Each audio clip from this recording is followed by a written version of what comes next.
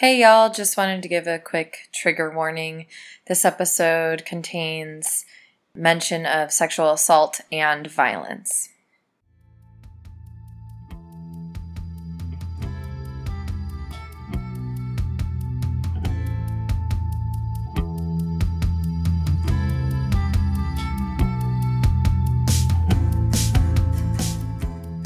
Welcome to Season of the Bitch, the leftist podcast they won't play in your high school health class. Boo! Hey.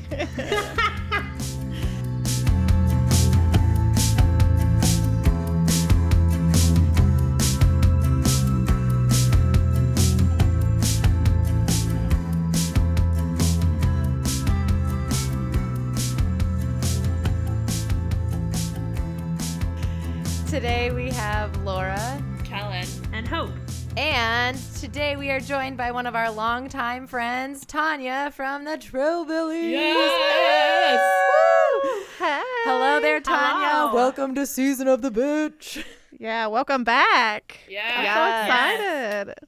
I wish we were all together in Chicago again, but alas. Yes. Aw. For those of you that don't know, we were able to have Tanya with us during our first live show back in October in Chicago, and it was just a blast. She's the best. We're so grateful we get to chat with her again and Yes. connect in this way.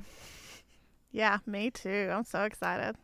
Yes. Yeah, and just gonna drop in a little reminder here. We have another live show coming up in New York, August Woo-hoo. 11th. Tickets available Yes. at seasonofthebitch.com. So Hell yes. yeah, y'all should check that out. But in the meantime, today, what are we talking about, Laura?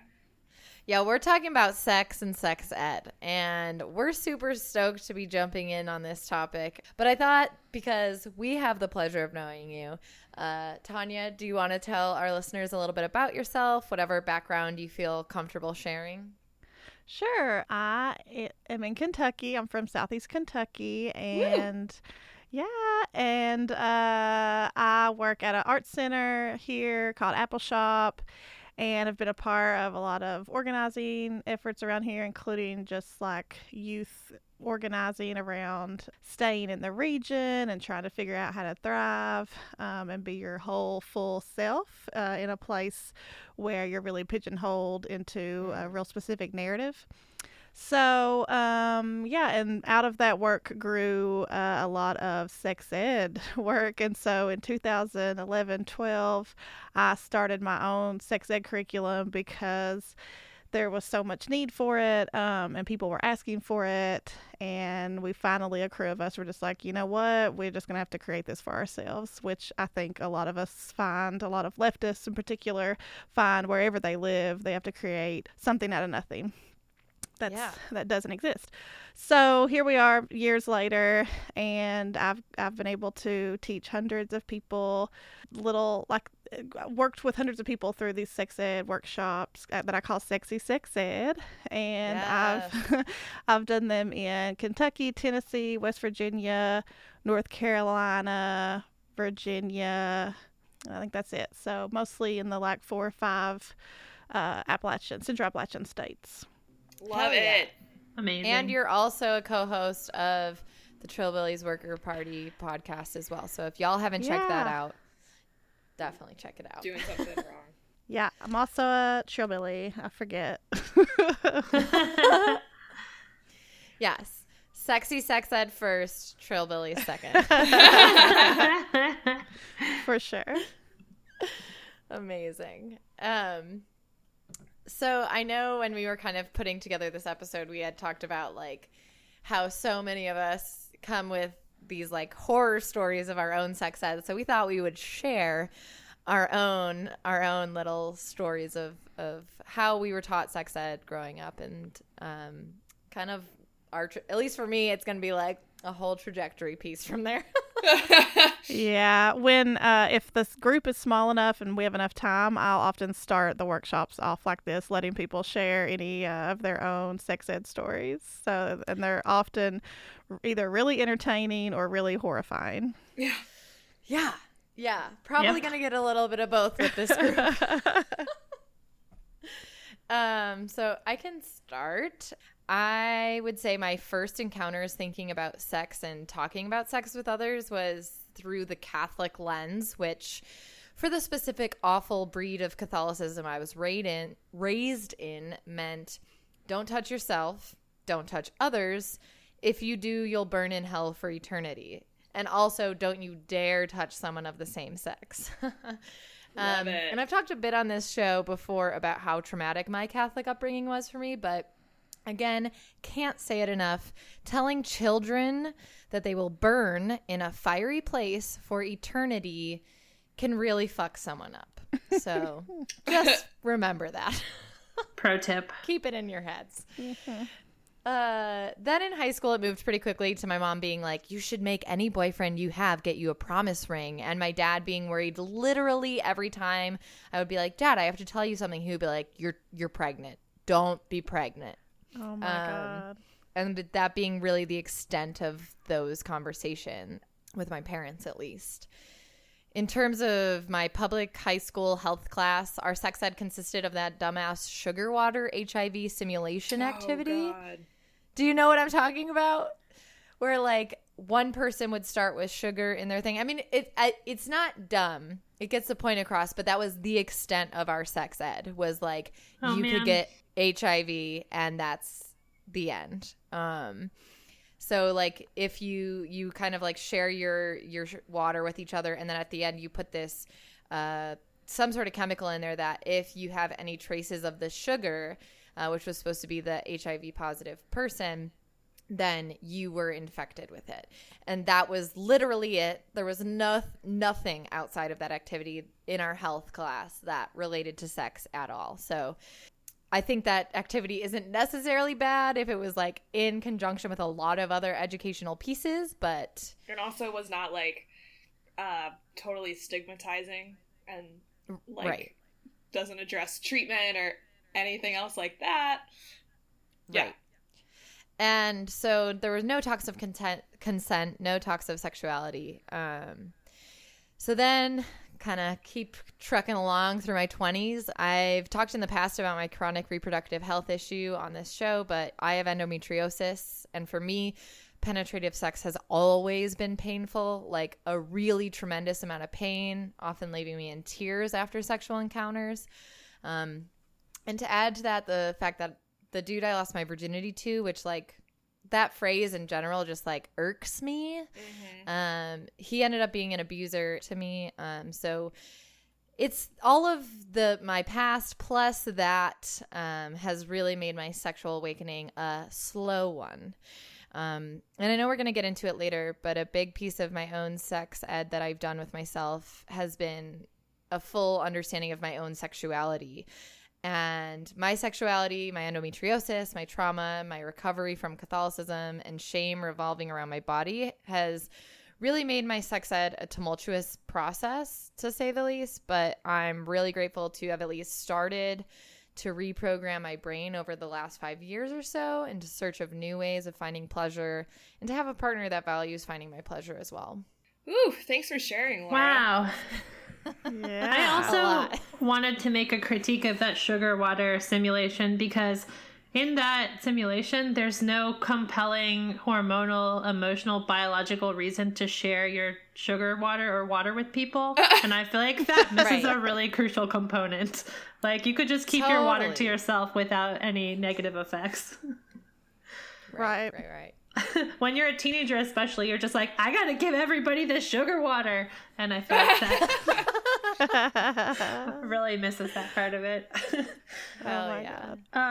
So to be honest, most of my sex ed was in the form of self-education. I stole my mom's copy of Our Bodies, Ourselves and read like the entire thing without her knowing it.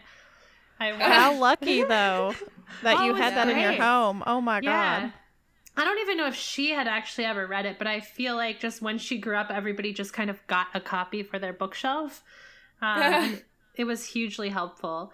I watched PG-13 movies. I listened to a lot of music that talked about sex, and I kind of started piecing together the emotional relationship parts of it. All my more formal sex ed came from pretty much one awkward conversation with my mom, and then like a sex ed class I took in public school. My mom didn't talk to me much about sex, but she talked a lot about how I would become a woman soon in like metaphors and vague terms, and that I would start bleeding. And I wanted to be like, Mom, I already read your book. And I could probably have told her like how her biology would have worked, but I was just like, okay, fine. And I have this really distinct memory. At like 10, I got my period super early and I wanted to go to the pool. And I was like, oh, I'll just use this tampon. I read the instructions that came with the box, put it in, and went to the pool. And my mom was like, how are you swimming? You're on your period. And I told her I used a tampon. And I remember like the shame, and she was so horrified that I did that and didn't tell her. And that really has like, still feels kind of icky to me now when I think about it. Like I didn't understand why it was a big deal. Right. So looking back, I wish that I had learned more fact-based and less fear-based information. As I've talked about a little bit before, I learned last year that I have PCOS, and looking back, What is PCOS? Polycystic ovarian syndrome. So it's a not terribly well understood, sort of like whole body hormonal, has to do somewhat with your insulin condition. But for me, it meant that I wasn't having regular periods. And so when I was 19, my doctor was like, oh, just take birth control. That'll fix your periods. And it's the only way to prevent pregnancy reliably. And I just really wish that my doctor had explained more what birth control does to your body. How long can you be on it? What does it do to your fertility? Or, you know, given me some more information, I guess. And I've since learned on my own that there's other options for both. And for me personally in the future, I think I'll rely more on natural methods, particularly since I'm in a committed relationship. Things like charting my cycle, knowing my fertile period, using condoms when doing anything risky makes more sense to me personally than hormonal birth control. This is like kind of a small rant here, but I feel like so much of the medical community treats women like they can't handle nuance. And so everything is just super broad strokes. Like, you know, you're very unlikely to get pregnant outside of a fertile period during your cycle, but doctors and even some sex educators don't trust women to know when that is. So they say things like only abstinence is 100% or only birth control and condoms, when those aren't really the facts. And then if people try to get pregnant and it takes a while, you find out that timing is actually super important. And I think there's a sense of betrayal that your whole life you've been told you could get pregnant at any time, and that's not really true. And as I've been announcing lately, I'm pregnant, which is exciting. And I've Oh, that is so exciting! I didn't know. Yay! This is great. But I've definitely found this with being pregnant too. Like alcohol, for example, extremely little evidence that a half glass or even a glass a day has any bad effects. But again, doctors don't trust women to moderate or make their own opinions, so they just say better to abstain completely. And I just think that treating people with respect includes allowing them to make their own decisions based on evidence. Yeah. I feel like the only slightly exaggerated, like, sketch comedy version of this is doctors just speaking really loudly and slowly everything that they say. And they're saying very little. Is that they just think that we actually don't speak the language that they're using or something. It's quite bizarre.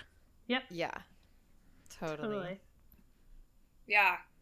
Man, y'all have had some, depressing sex ed stories. Mine is also, I think, kind of depressing. I don't remember it super well. I have kind of these vague memories of middle school and elementary school sex ed. So, like, they split us up into boys and girls in 5th grade and sent us to a local museum called Discovery Place. Shout out to my North Carolinians who know what I'm talking about. And what I recall from that iteration of sex ed is that the person talking to us, you know, the lady talking to the ladies, told us that when we start shaving our legs, it grows back. The hair on your legs grows back different. So we should wait and not shave our legs until we really had to. Just as a little disclaimer, I don't think this is science. In like 7th, that was sex ed.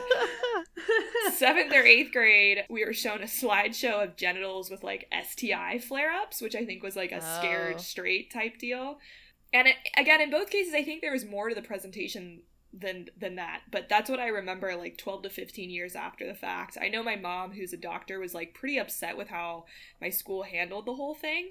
And I've mentioned, again, we're going back to some old themes we've talked about on the show before. I went to a pretty very conservative private school in North Carolina, like very white and like technically not religious, but also extremely religious. And so that was kind of what we got. But like I didn't have a ton of sex ed at home either, you know, like definitely got some of the Your Growing Body books, and there was like, you know, the please talk to me before you start having sex because I want to make sure first and foremost that you're safe kind of conversations. But I wish I had access to more. I think I would have had like much better experiences as a teenager if I had learned about consent in a meaningful way, and like most importantly how to say no. I actually want to do an episode on this show about the idea of consent, because I could just go on and on and on and on about how I wish I had been empowered at an early age to really say no and to believe in the fact that I didn't owe anyone anything when it came to affection, physical or otherwise, which I think is something that a lot of women don't really understand at a young age. And I think that, like, you know, when you're in an abstinence-based system, if you haven't said no from the start to everything, then you failed. And then it's like, well, shit, I have to do what this guy wants now. Or at least some of what he wants. Because I don't know how to have a conversation or really even stand up for myself in this kind of relationship because no one has taught me. So, yeah, Jesus, I'm really depressing myself thinking about this. But yeah, I think, like Laura was saying, sex ed has to deal with consent. It has to deal with how to say no. It has to deal with sexuality and gender. Normalizing feeling uncomfortable with your body and the gender identity you've been assigned, for example.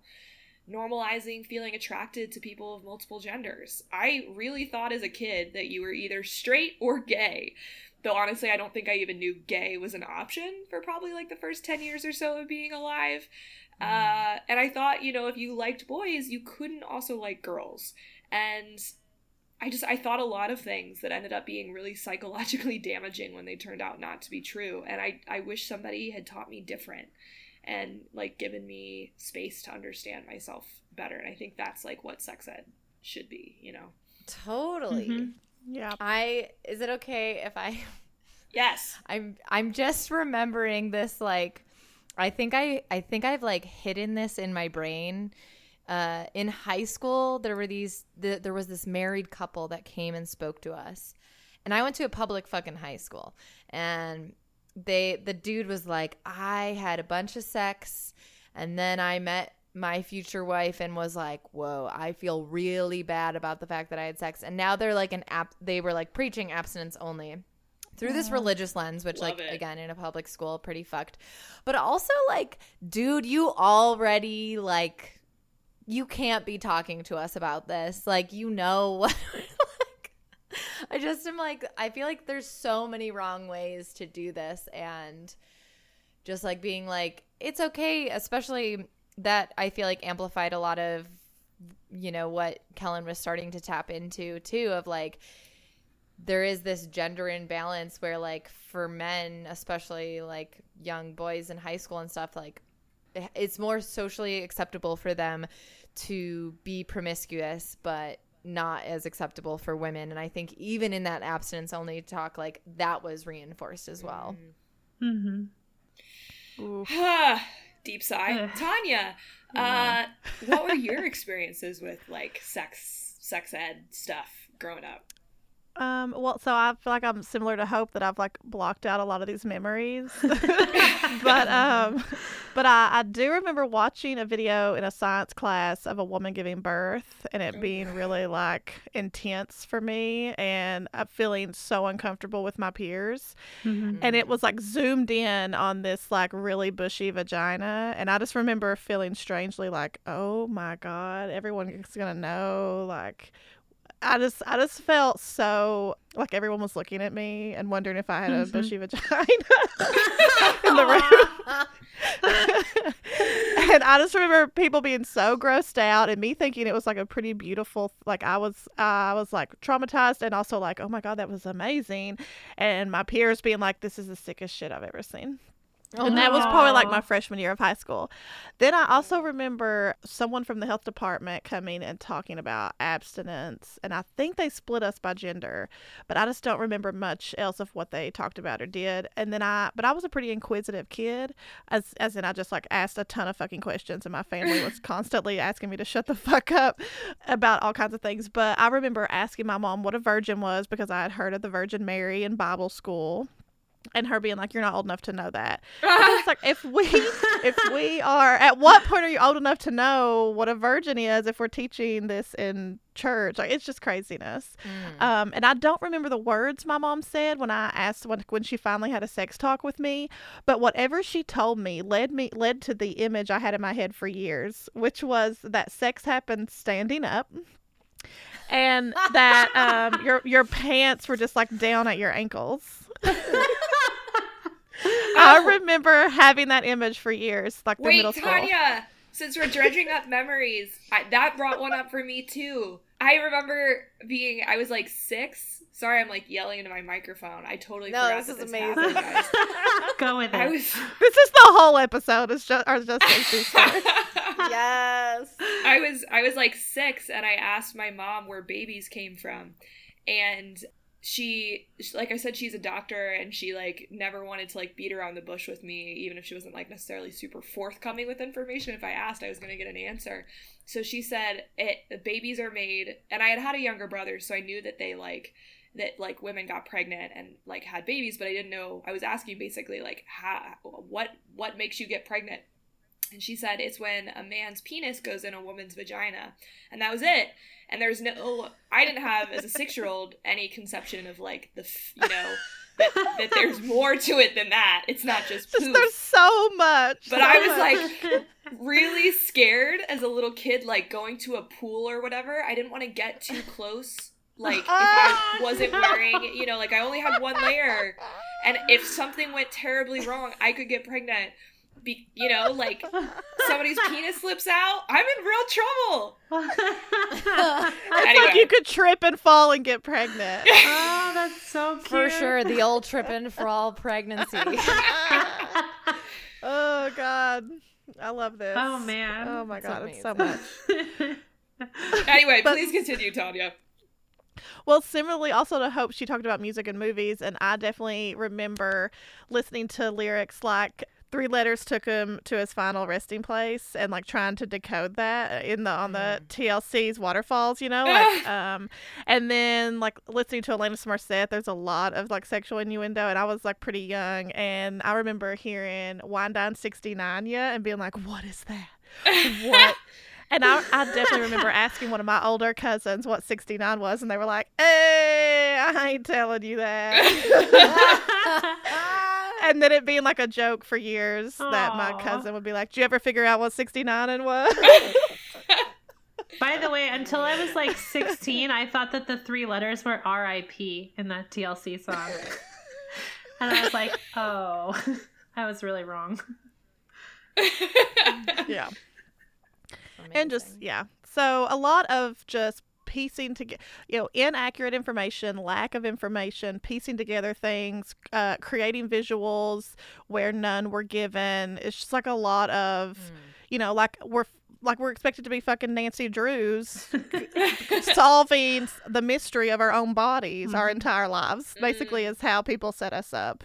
And I just continue to get more and more evidence for this theory, this Nancy Drew theory, that we're expected to just like, our bodies are supposed to be a mystery our whole lives, through these sex ed workshops where I continue to hear stories like this. And some of the most innocent questions that I get are the hardest to hear, because I'm like, there is no reason we shouldn't have access to this information.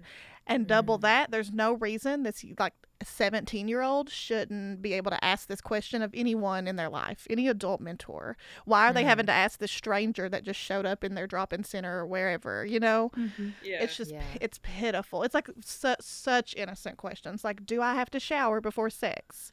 Like the most, you know what I mean? Like, so those are the ones that just get me really hard, where I'm like, God help us. Why are we our own worst enemies? Why are we doing this to ourselves? This is literally the process of repopulating our species, and we treat it like, it's bizarre. Yeah, it's so bizarre. Yeah. So we were curious to know a little bit more about how your sex ed programming works. You talked a little bit about some of the problems you see. So like, what is different about how you teach? Yeah. My background is in, like I said, organizing and really like popular education. So thinking that there's always assuming there's a lot of answers and information in any room of people, and just figuring out how to facilitate everyone to rise that information to the surface and then like dig through it together. And so a lot of it is that. I also feel really strongly that we are our best selves and we're most likely to learn and grow when we are in a creative space. So we're being like we're like tapping into our most creative part of our mind. I feel like we learn the best in that space.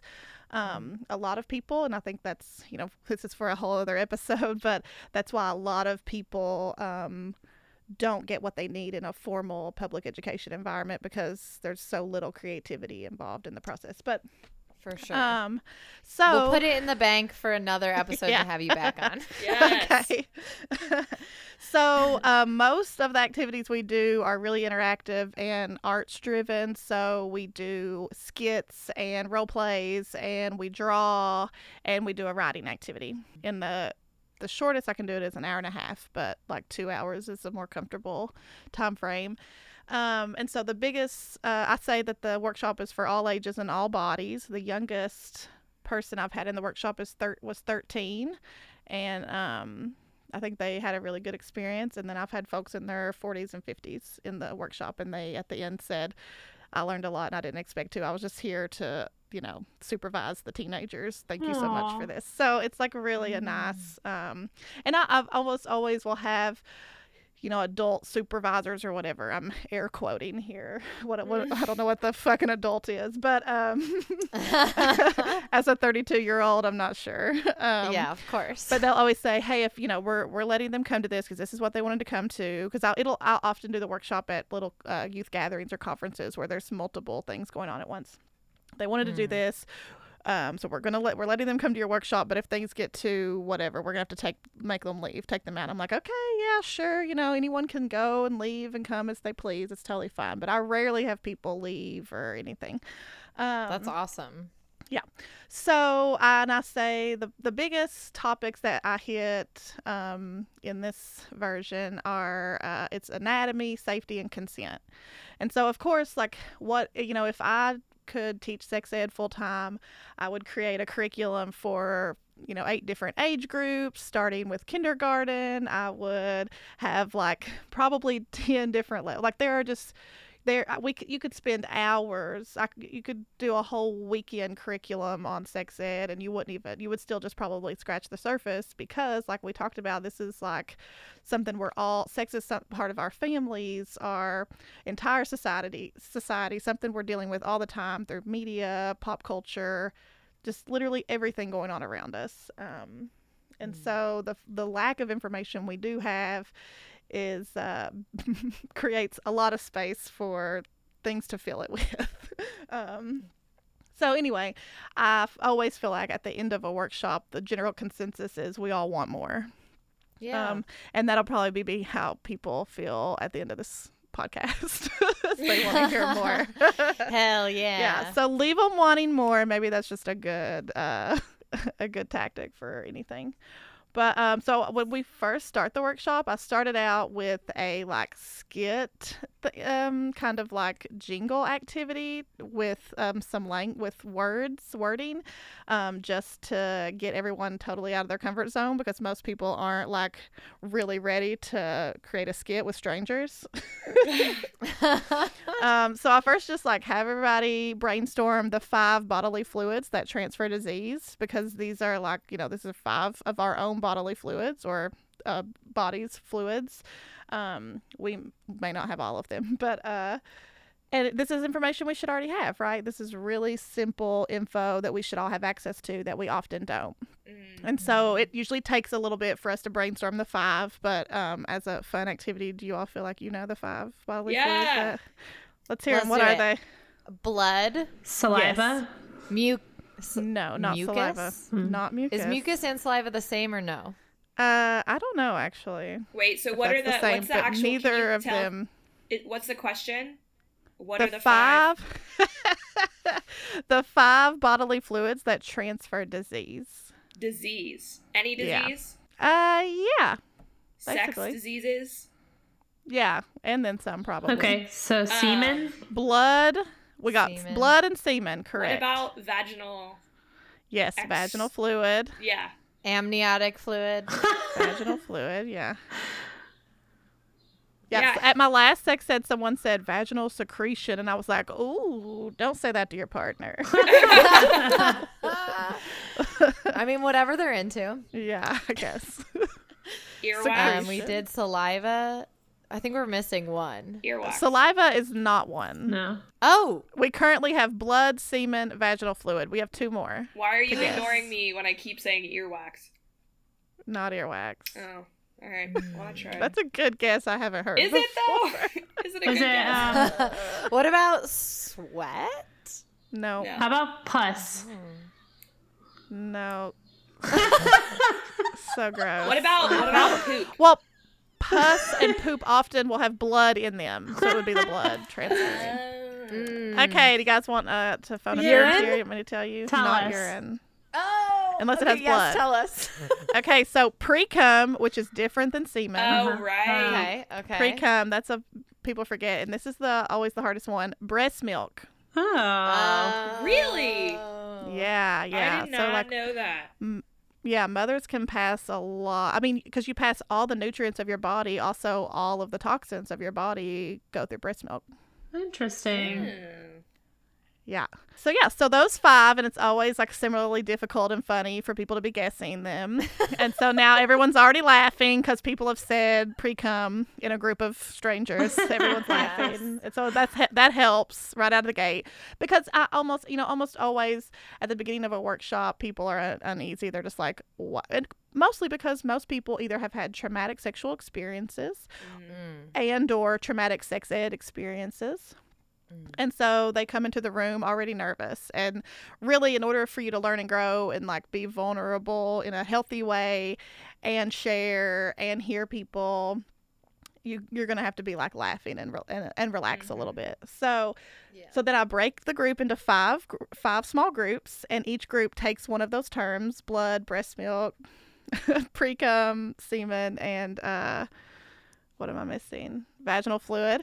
And then they have to make a little song and dance number or a skit, like a really short skit, to perform for the rest of the group, so that they never forget the 5 bodily fluids that transfer disease. Oh my gosh. Yeah. That's fun. So it is trying to, as Hope put it, leaning toward fact-centered rather than fear-centered.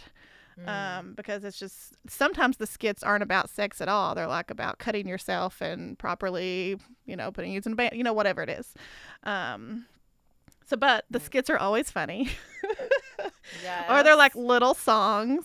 And a lot of times the groups who get semen will make like sailor references, and they'll be like sailors in a boat or something. Yes. Rowing through the vaginal canal or something crazy.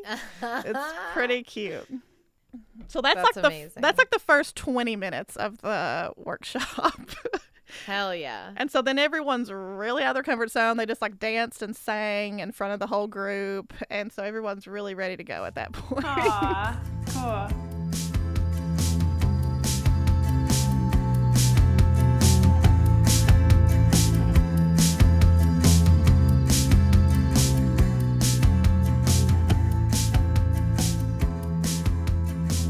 Hello, today we have a special little segment. Instead of a song, we're going to hear from a guest that actually joined us for our live show, just like Tanya did in the rest of today's episode. She actually led our live show because she is an amazing witch. So this is almost the 1-year anniversary of our live show last October. I'm exaggerating a little bit, but it does feel kind of amazing that this all kind of fell into place pretty close to the 1-year mark, and also pretty close to the live show that we're going to be doing in New York City. So what's going to happen today is we're going to have the Rad Diviner, kind of like the Radical Diviner. The Rad Diviner is going to talk to us about astrological influence on the politics of womanhood, basically, in the United States, of the politics of women and our position here in the present and in history. Would you like to introduce yourself? Yeah, hi. So I'm the Red Diviner. I'm really excited to be back with y'all. Thanks. Welcome. So just going to talk to you guys a little bit about something that's been on my mind for the last couple years. So it's 2018. At this point, it basically goes without saying that women have a long and intricate, if sordid, history of political struggle and progress. Or it could, if there weren't so many missing pieces to our puzzle with new clues to uncover every day. So for those of us looking skyward, many of these clues are astrological. Since its origin more than 5,000 years ago, astrology has been bound to the political, from William Lilly predicting the Great Fire of London to Joan Quigley's tenure as White House astrologer during the Reagan administration. This is super exciting because I've never thought about astrology's influence on politics. This is kind of a really new way to think about it. I do want to mention that you can find the Rad Diviner. She makes amazing Instagram posts at the Rad Diviner, or you can also check out her website, www.theraddiviner.com, or you can find her on Facebook. Just search the Rad Diviner.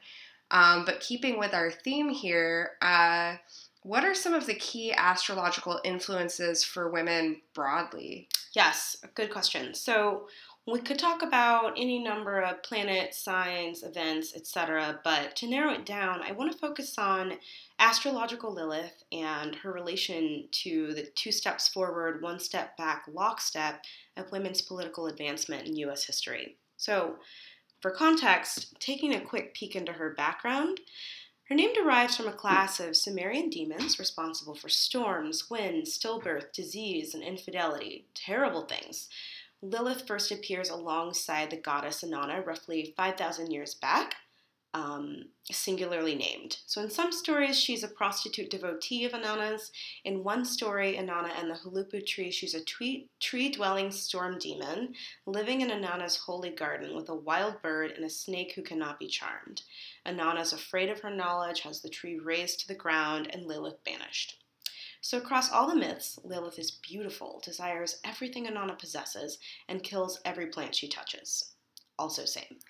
Skips ahead a few thousand years. She's Adam's first wife, created from impure sediment. She refuses to submit to him, proclaims her equality, and exiles herself to procreate with demons. Yikes, but also we've all been there. So God tries again. So astrological Lilith. Let's clarify our terms. So astrological Lilith has 3 forms. Asteroid Lilith is a physical body located roughly between Mars and Jupiter. Then there's Black Moon Lilith, a hypothetical point of the moon's apogee, or its farthest distance from Earth. And last we have Dark Moon Lilith. So it's sometimes called the Waldemath moon, and it represents the goddess in her most mysterious form.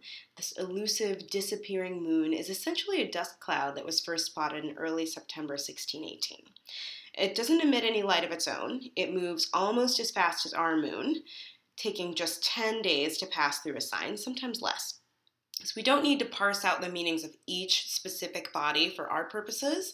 It's just enough to remember that each one represents an aspect of Lilith as dark triple goddess. So think the oneness and multitude of the Trinity, but femmer and lunar. Whether we're talking Black Moon, Dark Moon, or Asteroid Lilith, they each relate to the convergence of sexuality, wild femininity, coercion, degradation, liberation, and power. And obviously, so does the question of what it's meant to be a woman on American soil since its colonial occupation. So as a figure, Lilith's fusion of astrology and politics kind of gestures toward the central figure in Federici's Caliban and the Witch, forever obsessed with this book, by the way. Considering her evolution in myth, Lilith is also the embodiment of a world of female subjects that capitalism had to destroy. The heretic, the healer, the disobedient wife, the woman who dared to live alone, the Obeah woman who poisoned the master's food and inspired the slaves to revolt. And in Lilith's case, the embodiment is celestial. In all of patriarchy, arguably the cultural and ideological bedrock of our imperialist capitalism conspires to destroy her. So, as above, so below totally holds true here. So there are some pretty big links between what Lilith is doing in the sky and defining moments in U.S. women's history. Do you have any examples of these moments? I'm ready. So suffrage, representation, and the present. So if we cast the U.S.'s foundation chart from the 4th of July, 1776, basically like casting a natal chart, but for a country, it has its own set of planets, positions, etc. And unsurprisingly, Lilith is in its 9th house of visionaries, on Neptune, planet of dispossession, among other things, opposite the moon in the 3rd house, representing the people's limited ability to communicate themselves. So it seems about right for anyone familiar with womanhood in this country. So let's think about 3 key moments, just to kind of get a general sense of what I mean. There are so many more.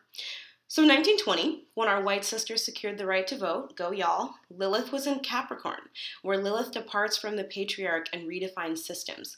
She was conjunct the moon, mundane planet of the people TM, supported by the sun, which is rulership, transiting Jupiter, which is growth, and opposite the US's Venus. That's a planet of young women. So she had started the year in the sign of growth, in harmony with Neptune, planet of the oppressed. So the culmination of a struggle 52 years in the making, by a lot of accounts, was bubbling under the surface. So skip ahead to 1992, when voters elected more new women representatives to Congress than in any year before. And you guessed it, it was a huge year for Lilith in the United States. Black Moon Lilith started the year in Capricorn, on Saturn, and the Sun. So to any mundane astrologer, that spells women in our interests destabilizing government structures and a direct challenge to the country's conservative base. So by election day that year, this is like November 3rd, she was in Pisces, the sign where Lilith makes dreams and ideals reality. She was square transiting Mercury, planet of communications, and on the country's natal Uranus, planet of unruly change. It was all supported by the US's Jupiter, luck, expansion, and, politically, high court, and women were speaking up about what they wanted, making waves, and expanding their role in government. So those are 2 cool things, and sometimes things are massive setbacks instead. So one recent example is the signing of FOSTA SESTA on April 11th this year, which arguably did more to harm sex workers, overwhelmingly, as we know, trans women, poor women, and women of color, than to provide any recourse to justice for quote-unquote victims of sex trafficking. Again, Lilith's in the mix. This time on Pluto, governmental upheaval, covert operations for most of the year. In murky aspect to Neptune, again, planet of oppression, all caps, and trine the US's Lilith itself, the woman question. It's all opposite the sun, which is rulership, and harkens back to the patriarch. So the cool thing now is, though, she's moving into alignment with Jupiter.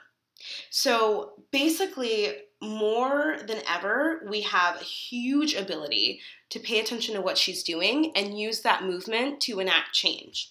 So she's already very close to Pluto, also in Capricorn, and by December it will ping every single outer planet, Neptune, Uranus, Saturn, and begin dragging herself across the Uranus.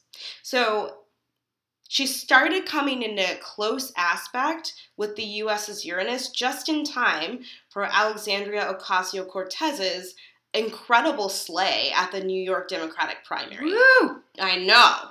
Too long didn't read. Pay attention to Lilith. She's incredibly powerful for all things femme in politics and incredibly useful to watch out for this year. We're in store for some seismic change, so if you're not taking advantage of the bitch goddess energy coursing through the universe right now, get with it. Pick up an ephemeris. So if you want to check anything out for further reading, Wolkstein and Kramer's Inanna, Queen of Heaven and Earth, has some really cool original Lilith sightings. Delphine Jay's Interpreting Lilith and her Lilith Ephemeris are really helpful just to see what Lilith's about and what she's up to right now. Song of Solomon, if you're going to go biblical, and Barbara Kaltov's The Book of Lilith. And yeah, thanks for having me on. Thank you so much for being here. The Rad Diviner, once again, you can find her Instagram posts at The Rad Diviner. They're really cool. She does a tarot card a day, and she has some beautiful writing that accompanies each tarot card. And you can check out her website, www.theraddiviner.com, or find her on Facebook. Thank you so much for being with us today. Yeah, absolutely. Hit me up.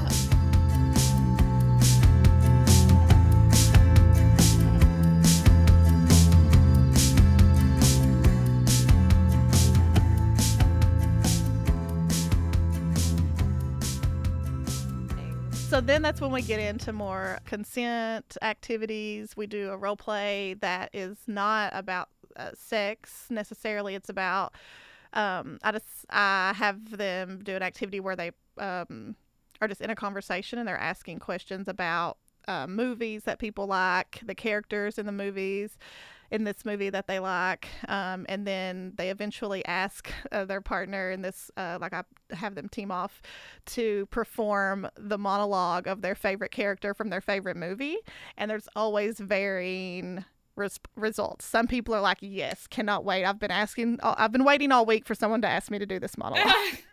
And they do it. And some people are like, there's no way in hell I'm doing that. Or it's like, maybe they'll do half of it, or they'll like talk it through, or like there's always a lot of different responses. And so then we just talk about it. I just like, what happened? And the conversations that come out of what people say happened can really be paralleled to conversations that come up in the bedroom or wherever you're having sex, or with partners. And the whole point is so that we can really take a step back and see that consent is something that is manifested over time, and it's something that we're actually practicing all the time. Is like asking you to pass something, asking to borrow things. It's a part. We shouldn't feel so foreign to it as we do, just because we haven't had the language for it. Lots of people have never even heard the word consent, and may not. It doesn't mean they don't know how to ask for things, ask people questions about how to learn to do something well, or like we are practicing this every day in our everyday lives, but we are just so we have so much shame oriented around sex because of our culture, that we don't transfer those skills very well. Right. Yeah. Damn. That's amazing though. Yeah. Which is also a funny activity where people are like singing and Yes. performing or not. It's always fun. And it's like, this person, you've asked them to, they told you this was their favorite movie of all time, their favorite character in this favorite movie, but they still may not want to perform for you, even though it's something they love and like, and they've already told you they love and like it. There's just like a lot of lessons to unpack from this. That's like so really interesting. Simple. Yeah, this real simple activity. And some people are like, I probably would have done it yesterday, but I'm just not feeling well, and so I'm not going to perform this monologue today. But like, ask me another time, maybe not in this big open room with everyone, and maybe I'll do it. Yes. Yeah. I recently learned a tool that is like kind of that story makes me think of in relationships, where if you feel like your partner or even like a friend isn't meeting a need that you've expressed, you can ask yourself, what need of theirs are they trying to meet by their actions? And it's sort of a similar way of understanding like what's motivating them not doing the thing you asked of them. Oh, that is really interesting. That's smart. So in your example, you'd be like, oh, I guess they're feeling like, they don't want to sing today, or maybe they don't like their voice and they have a need to be private. So you sort of like reframe this, and it's a way of understanding consent differently. Yeah, totally. And I try to get across that consent is not transactional. Like these aren't transactional. That's not what we're trying to get at. Consent is something that you build over time, and can be really fluid, and there are probably other words that would even be better for that you manifest and build, like, because it's really tied up in trust, and you don't have to, I hear like, we see stickers and slogans like consent is sexy and la la la. It's like, it doesn't have to be this bizarre thing where you're like, I'm giving you permission to do this thing to me. It's like, it doesn't have to be these strange things, right? It doesn't have to. And it can, sex should be sexy. Like, you should feel really powerful based on your actions and words in your sexual experiences. If that's what you're hoping for. And it often, I think, is. Absolutely. Yeah, and so, another thing that comes up in the workshop toward the end, we do more of a personal little writing activity, and then we share some from that, and it's around writing down questions that you have, but targeting them at a specific person. So I have people like really imagine a mentor in their life, or a partner, or a parent, or whoever, and like they were going to have a really honest conversation about sex or sexuality or gender with this person. What would you ask? And one, it's like, I'm trying to get across that anytime you need to have a difficult conversation, practicing beforehand, writing out your feelings and emotions is really helpful in life. It's just like a helpful skill. But then also just being able to clear your head and like really think intentionally, what questions do I have? What do I need to know? It's also a really important process that a lot of us, I think, just don't, we haven't been even taught that process. Mm-hmm. For sure. It's so stigmatized, and I feel like there's just so many layers to peel back. Like, I feel like when I started the process of at least not thinking that I was going to burn in hell, like then the next thing was like, okay, what do I feel comfortable with? And I still didn't have a full grasp on that for a long time. And I think having those consent talks way sooner, which I think will lead us into kind of our next question too, helps to ground us in like, this is mandatory. You should always be feeling 100% excited about what's going on. If not, like, something needs to change, whether it's the specific thing of what's happening or the partner, or just something to make you feel like it's something you actively are wanting, instead of being like, I feel a little uncomfortable, but I feel like this is what I should be doing. And so consent ? Yeah, it's what it, I think like having them thinking through these things in like really concrete ways is like a really incredible thing. Yeah. Even for little and kids. just to say that everyone, absolutely, yes, very early. I love that sure. idea with little kids that they have the option of giving, adults and other people that are familiar hugs or high fives, so that you don't tell your kids they always have to like hug uncles and aunts and grandmas. They can do high fives instead, and give them a little choice about how they want to interact with people. Yep. Yeah. Absolutely. Yeah, you can send messages really early about body autonomy and, building self-respect and awareness so early. I think we even we withhold language from kids. I see all the time with little kids like touch their nose, and if that's your nose, you touch your forehead, that's your forehead, and then later you'll say, show Auntie where your nose is, where your ear is. But if when they touch themselves, that's like, oh, don't touch yourself there. And they don't even give a word. They don't even give any language to use. And if they do, it's often like slang. It's like, that's your pea bird, or your hoo-ha, your hot box. Like, we're not even giving accurate language. Yeah. And then we expect people to be able to advocate for themselves at some point in their life. You're supposed to just figure this out. This is the Nancy Drew shit. Right. Oh, yeah. Yeah. Well, I think you're definitely speaking to why it's important for there to be early access to sex ed.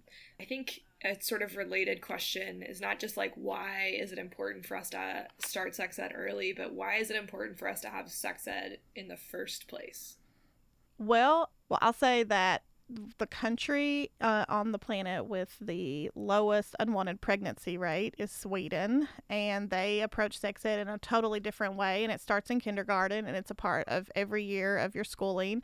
It's not even called sex ed. It's like, living your life or some shit. It's like, just like yes. life skills. And it's a lot early on, especially it's focused around emotions and how it feels to love and how it feels to give love or ask for love, or how it's different to love your stuffed animal and your mom. How do these feel different?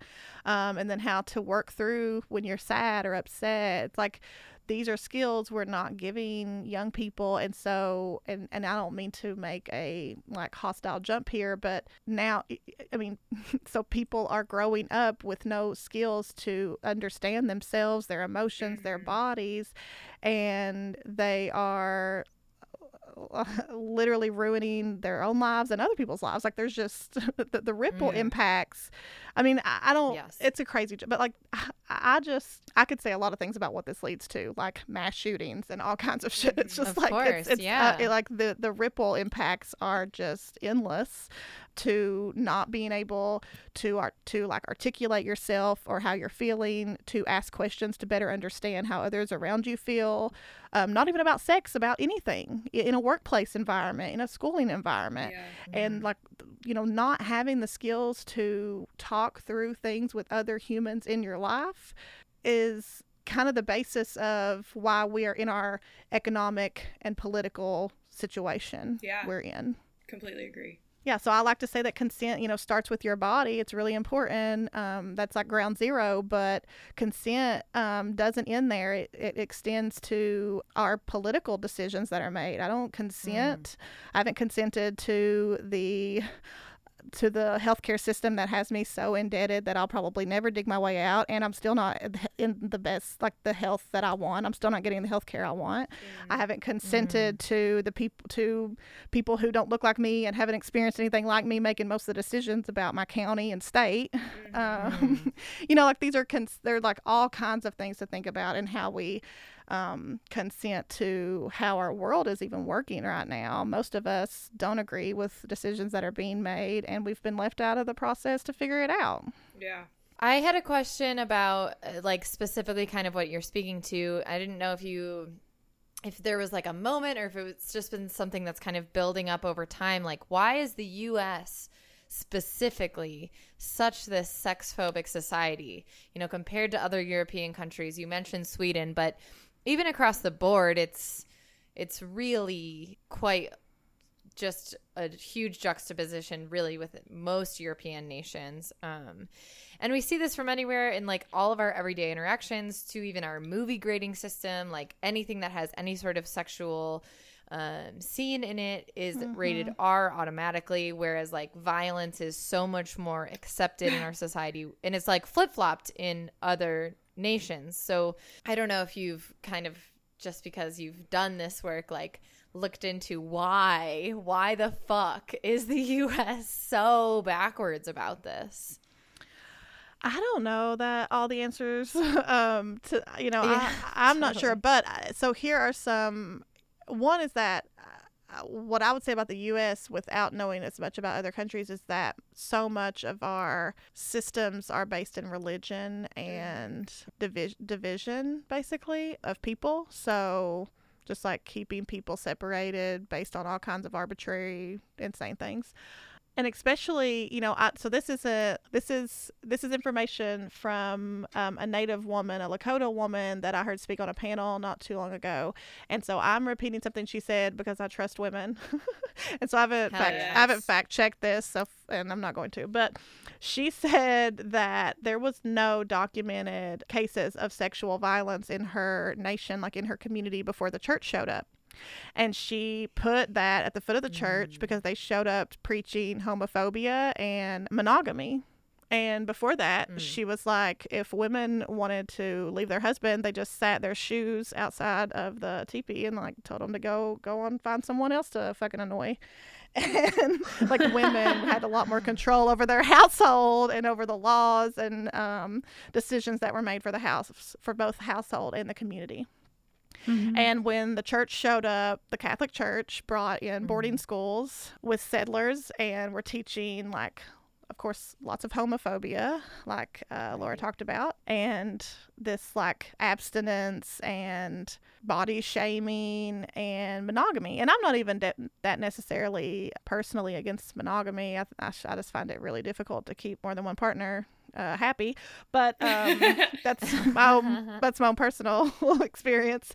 But it's another like false dichotomy about how love and pleasure and reproduction and life should work, right? So it's like all these intertwined things, and the false dichotomies of gender, of all, these false like binaries they're violent, and they are literally killing people.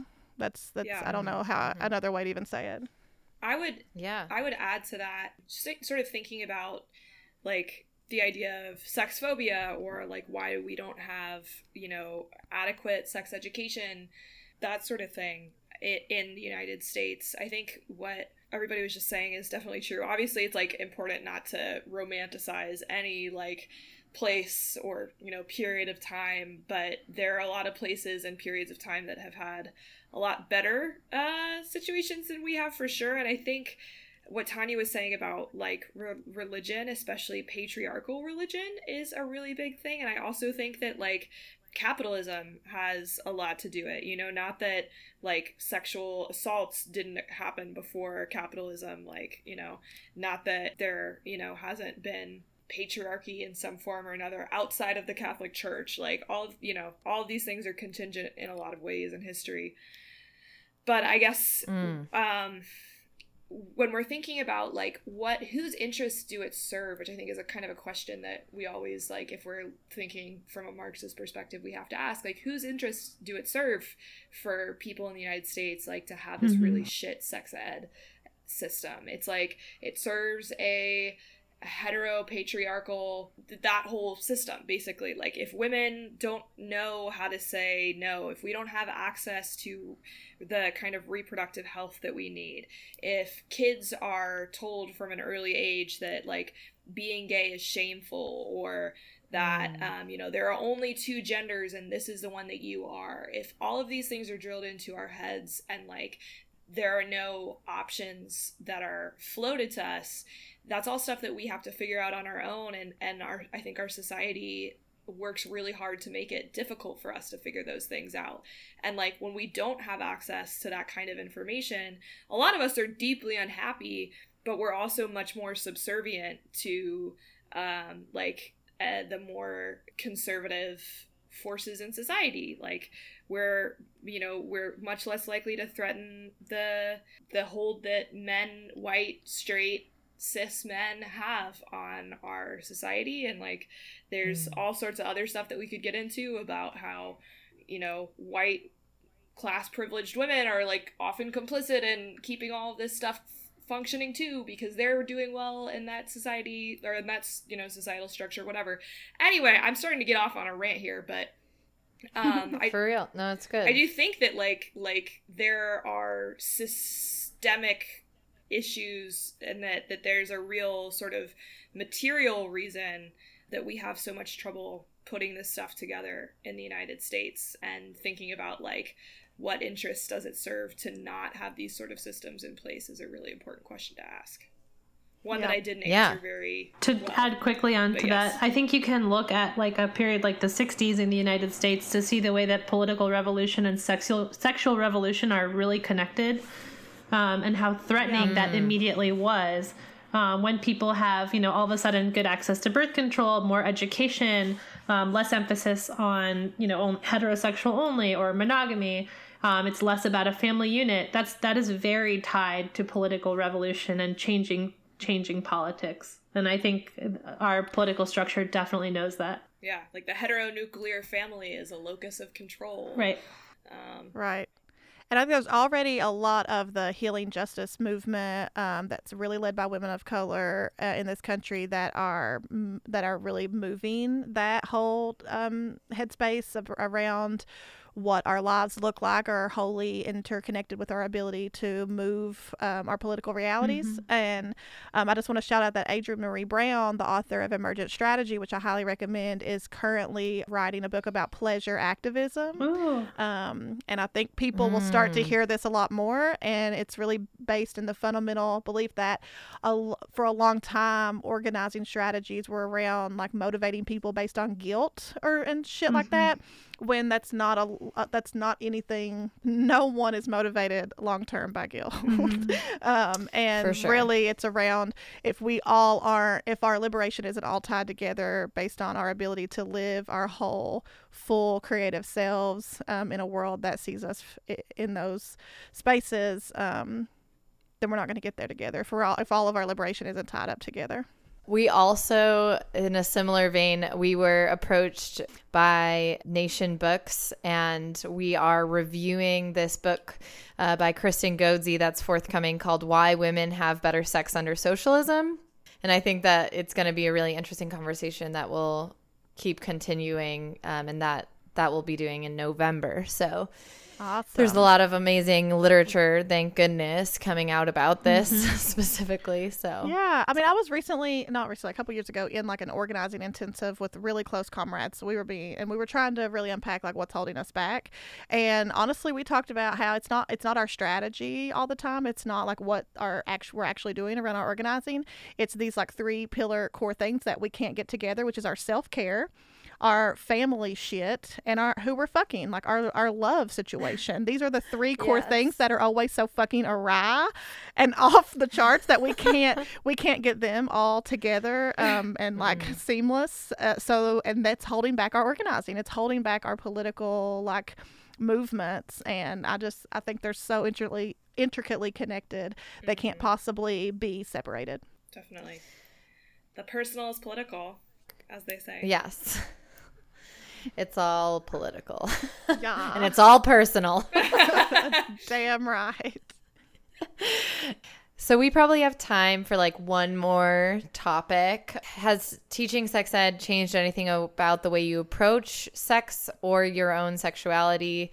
And I think just generally opening it up to talking about sexuality and sex ed.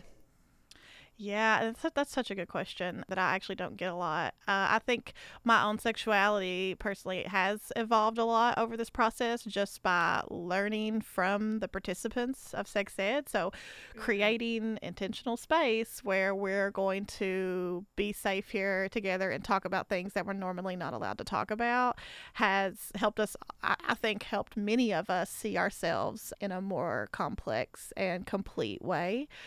So yeah, I think definitely my sexuality has grown a lot in this time, thank God. And I've just been able, I think Janelle Monáe said it very well. I'm always open to learning more about myself. And I think that through sex ed, I really have learned a lot about myself. And I'm always really thankful at the end of every sex ed for both the questions and the comments and things that people put in the space. I'm always learning something every time.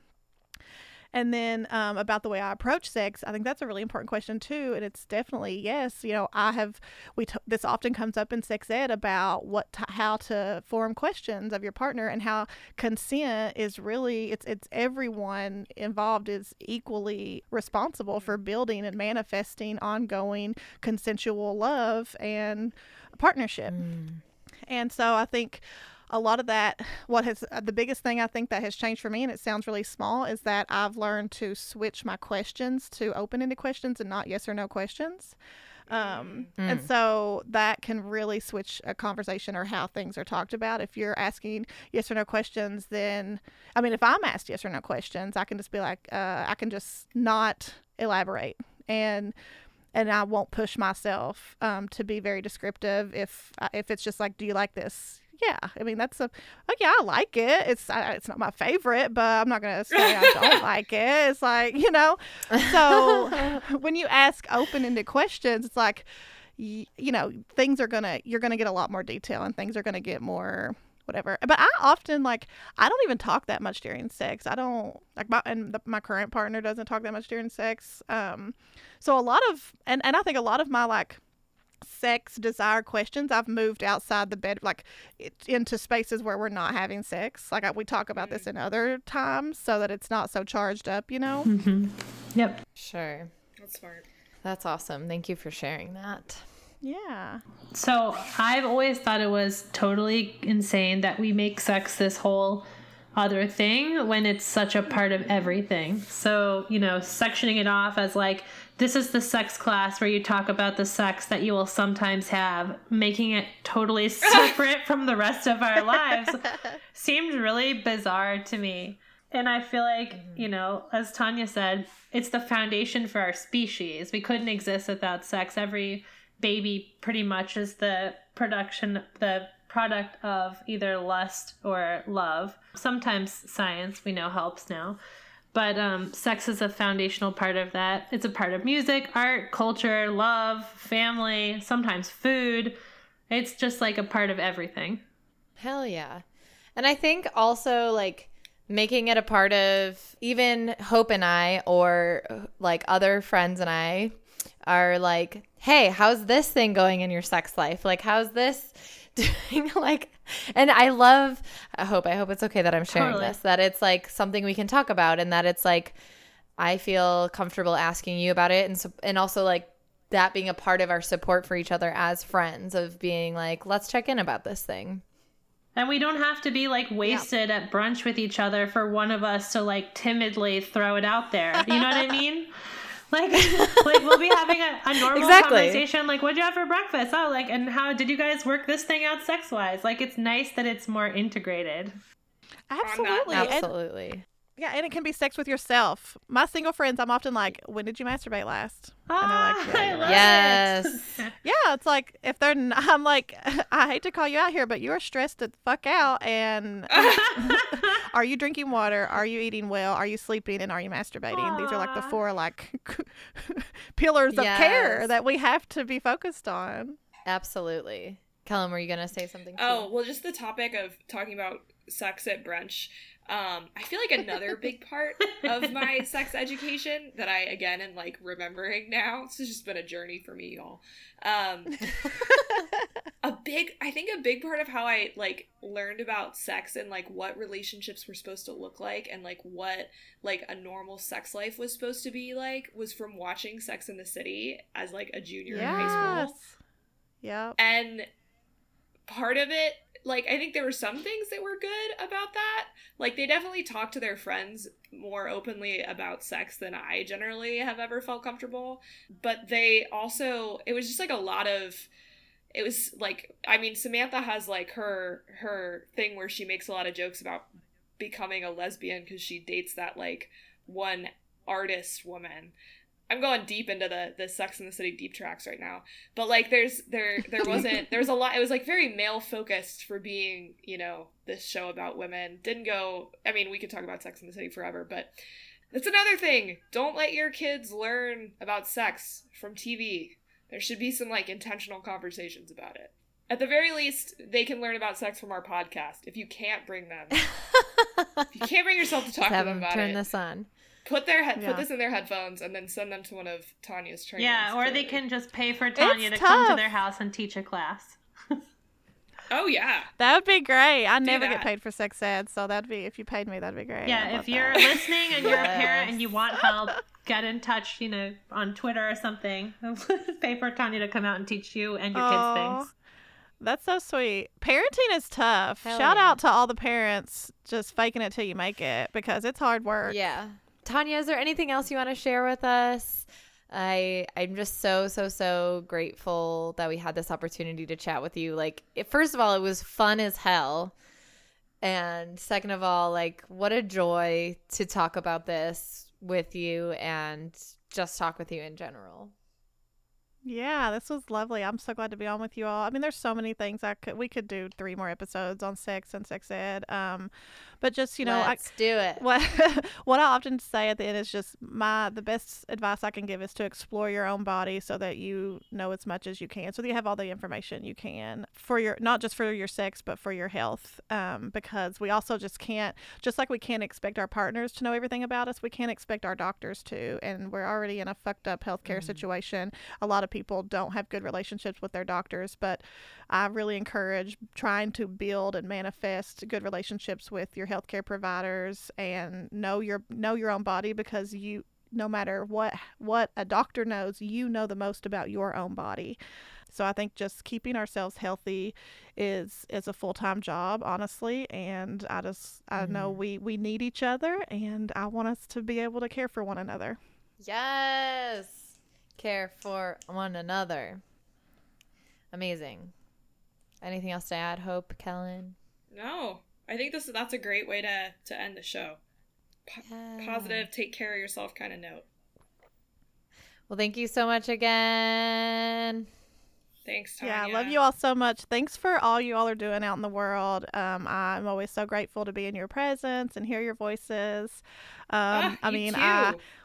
When I was in Chicago recently, I stumbled into a reproductive health bowl-a-thon, the Bowl-a-tariat. It was just so joyful. I got to contribute to you all are raising money for an abortion fund, and so I just feel like you all are doing the Lord's work out in the world, and I'm so grateful to be in movement with y'all. Yes, thank you. You're the best, Tanya. Big love to Season of the Bitch.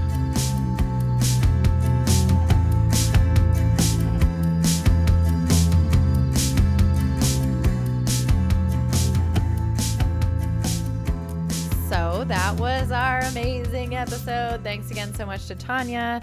She rules. We will link to an email where you can get at her as well as her Twitter handle in our description. So if you have any questions or want to get in touch about paying her for some sex ed, that would be awesome. Yeah. So as always, find us on Twitter at Season of the Bee. We're on Instagram. We're on Facebook. You can send us messages there. We've got gear up on our website, seasonofthebee.com. We also have live show tickets, Season of the Bee or seasonofthebitch.com, I should say. Whatever you want to type into your browser, you can get there. Yes. So we'd love to see you at our live show in New York. We had a great time in Chicago, and we're really excited to make it happen again, and we'd love for you to be a part of it. In the meantime, like us and subscribe and write us a review on iTunes because it really helps other people find us. Mm-hmm. Subscribe to our Patreon. Is there anything else I need to ask them to do for us? I think that's it. Send us your music, y'all. Oh, yeah.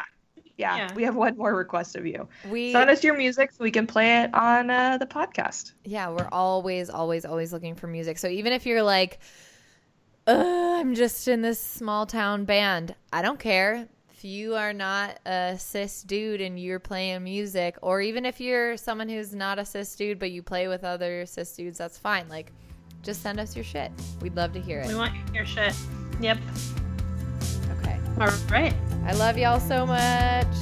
Love you guys. Thanks. Bye.